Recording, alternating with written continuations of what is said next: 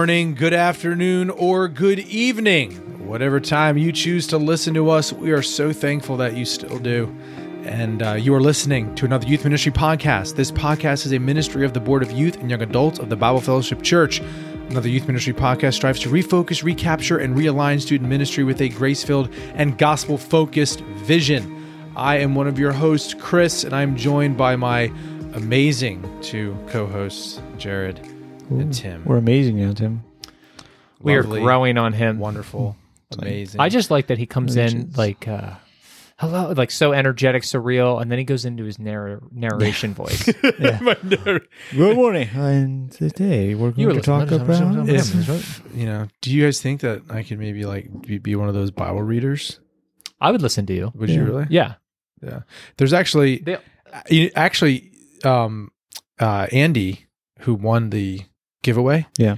I'm actually in his life group, and his wife, Ashley, when she reads the Bible, she reads with like, all of us always say like, we want Ashley to read because she sounds like she belongs on the Dwell app. I love it. I love Which, there's a free practical tip. Yeah. I always listen to the YouVersion Bible, and like when I'm listening, and I turn and hit play when I'm in the kitchen or whatever, I feel like they always go for like the same type of people, deep voice and going, I'm like, man, I need something more dynamic. Yeah. Like, come on. And then it's like you switch between the ESV and the NIV, and like the ESV, the person seems very like, intellectual and super deep. And then you go to the NIV and they're a little bit more poppy, you know? Poppy. I'm just kidding. Like the version. Well, anyway. But it'd be nice if they got a different, like Siri can change the... Oh, that'd be great. The accent. I tried to insert a practical tip and I was denied. I'm going to force it now. Someone in the church knew I enjoyed the free version, and so as a gift, they paid the subscription. It was $25 a year, which is like to what? Dwell. Oh, okay, Dwell. Dwell. Right. I think we might have even talked about this way back when, on our like third episode. Maybe it'd be interesting to know. But Dwell, you can choose from all different versions, lots of different reading plans. I think at least 8 or 10 different voices with different versions. Guy, girl, accent, non-accent, deep voice, not deep voice. And then you can also choose different music to have in the background. Piano, cello, guitar. All right. Well, what is your current voice? Gregory. ESV. And has he got a deep, medium, high voice? He's pretty deep. Pretty deep. Okay, and piano in the background. Yeah, but he's really nice. Oh yeah, I enjoy Gregory's voice. To know Gregory. Seems like a good guy. Yeah, Gregory. Nice guy. It's a good name. It's a good name. This is good getting voice. too personal now. All right. Well, let's stay on track because we are trying to keep this Let's go. Pocket size Dive to in. fit in your Let's pocket. Dive. So today we're going to talk about one of our favorite topics: big pocket. Leaders. Remember those jeans in? I don't know if you guys wore them. But I wore jeans in like middle school that had like deep pockets. You could almost put your whole arm in. No, I didn't have any. They're like huge, but you baggy did? pants. You did. Yeah. His mom never told him that the pockets just had holes. He's grabbing his knee. I was the cargo pants guy. But let's keep going. All right, so seriously. Anyway, our favorite topic is leaders. Leaders. We have leaders. We love leaders. We want leaders to be the best leader they can be. Yep. And so we talked about leaders, talked about training leaders, We've talked a lot about leaders. But they're leaders so are important. That's right.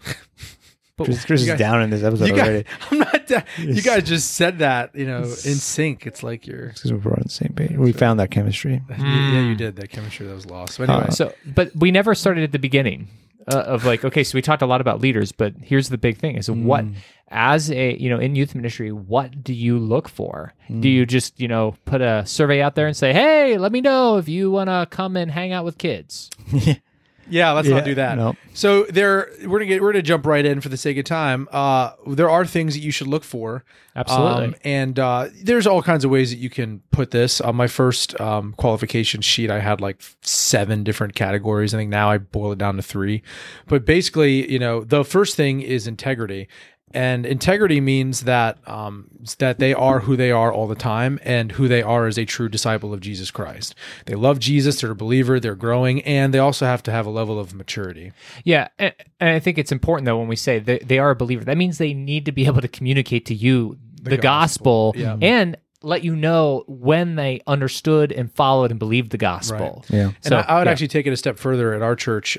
My rule is they have to be either a church member There you of our go. church, which means they've gone through the elders, Mm-hmm. or they have to be very willing to go through it very soon. And that if it doesn't work out, then they step away. Usually that's not the case. Usually we try to have them be a member first. There's a couple of scenarios in the past where I have a woman who served with me. Her husband, they've been in the church for years. For whatever reason or another, we've challenged him on it. He is not ready to be a member, and she submitted to him. I made an exception for that. But other than that, Yeah. Yeah. But still, they're able to communicate their faith in the gospel clearly, so you're not. And they bringing love the someone- church. and they love the church, and they're committed, whether they're not members, but they're committed to committed attenders. yeah, absolutely. So they have to be people of integrity, which, but boys, is it good enough to just have a good heart, just to be a believer, or is there something more? No, you got to know the scriptures. You got to know how what we would call a biblical worldview. Yeah. The way you look at the world is through the lens of scripture. If they're a youth leader, they have to have a level. Yeah, they have to have a biblical worldview. Exactly. And they, in order to be able to do it with the students, they have to be able to do it themselves. It was in Hebrews 6 talks about our powers of discernment being exercised. Like that's spiritual meat, is that you take the word of God and you know how to apply it to life. And you don't need to just hear, show me chapter and verse. Right. Like you can actually take scripture as a whole and apply it principally to your life. Yeah. Well, and yet, if you're going to guide someone, you got to be able to do it yourself. And that doesn't mean you have to be able to teach, right? Because not all of them are going to be teachers, but Right. they have to be able to shepherd and guide a student when they're struggling with something, kind of show them where in scripture Yeah. they can find And solace. I guess we'll throw in there, you don't want to compromise on these things.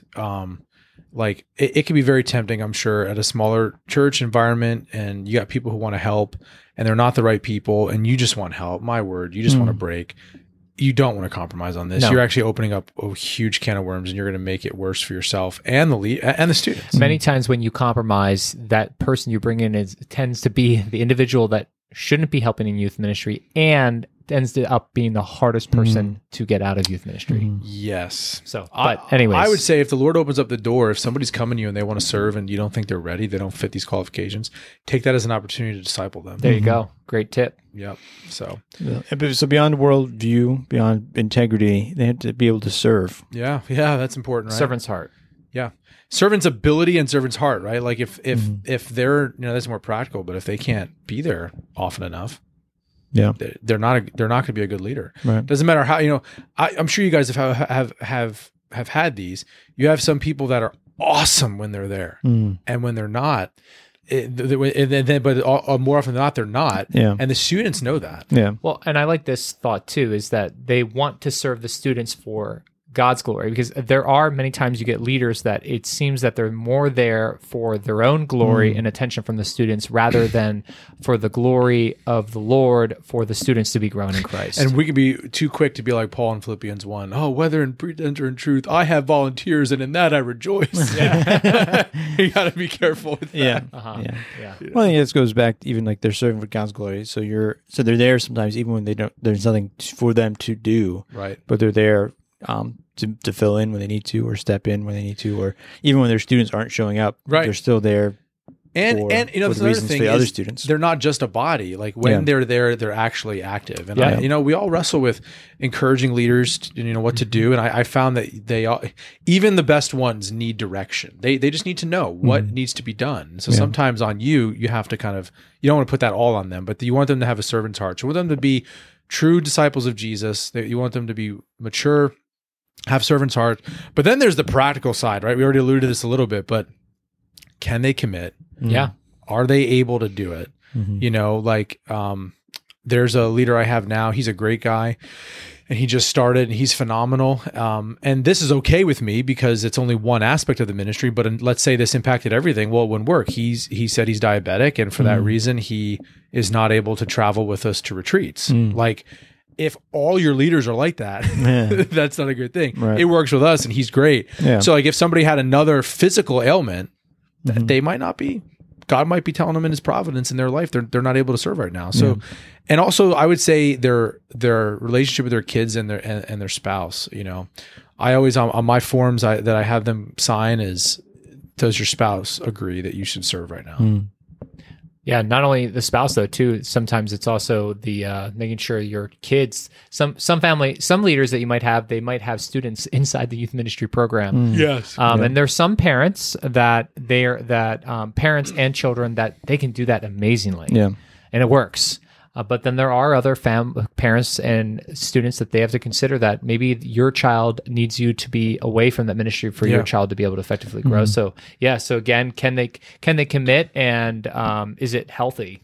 Yeah. So, But do they agree with your philosophy ministry? Are they on board with your small groups? Are they on board with what you're trying to accomplish in the ministry, as far as the way you teach and the way you have the night program, and even your events? Like, there's some leaders who be like, oh, we need to have more events, right? Or less events. And so, like, you have to be on balance of that. Of like, can they commit to those events, and do they agree with those kind of events? And it is not the time to ask your leader what they believe when an awkward conversation has occurred. That's right. I think I see, I don't know if you guys have seen in Lehigh Valley, those billboards with like, it's either a house that's burned down or a car that's wrecked, and it's like, wrong time to check your insurance policy. Like, it is the wrong time to vet your leaders when they're already doing it. That's right. Yeah. You have to, and I'll be honest though too, you guys have experienced this. Sometimes you go through this whole process, the whole thing, you do your diligence, and then 6 months later you're like, any of my leaders listening, I'm not thinking of any of you in particular. It's just, we've had, you have people. That's the way it is. Well, and it's more of a challenge if you're coming into a ministry, and these are the leaders you have inherited. You have to kind of go through this process. They've been serving for 5-10 years. Like, all right, now we're going to restart all this. Right. It can be hard. But. Well, additionally too, like you also from the start need to have the expectations for them to make sure as well that they know when they could step out or things like that. So it's good. Like, you may find that a leader is like, oh man, this leader's not doing well. But as long as you set the expectation and also made it clear how long they can commit, you can reevaluate at that time frame, right? Or help them, work with them, see what's going on in their life. So, and one more thing to add, just in case it wasn't clear, this obviously fits in with the philosophy piece, but even with the whole membership piece, you want to make sure that they agree with your doctrine, or at least in some of the points that they might not, that they're in agreement not to contradict it. Yeah. And I would add under the in this, it should have been a given. Yeah. But that they love youth. Yes. Oh, yes. What?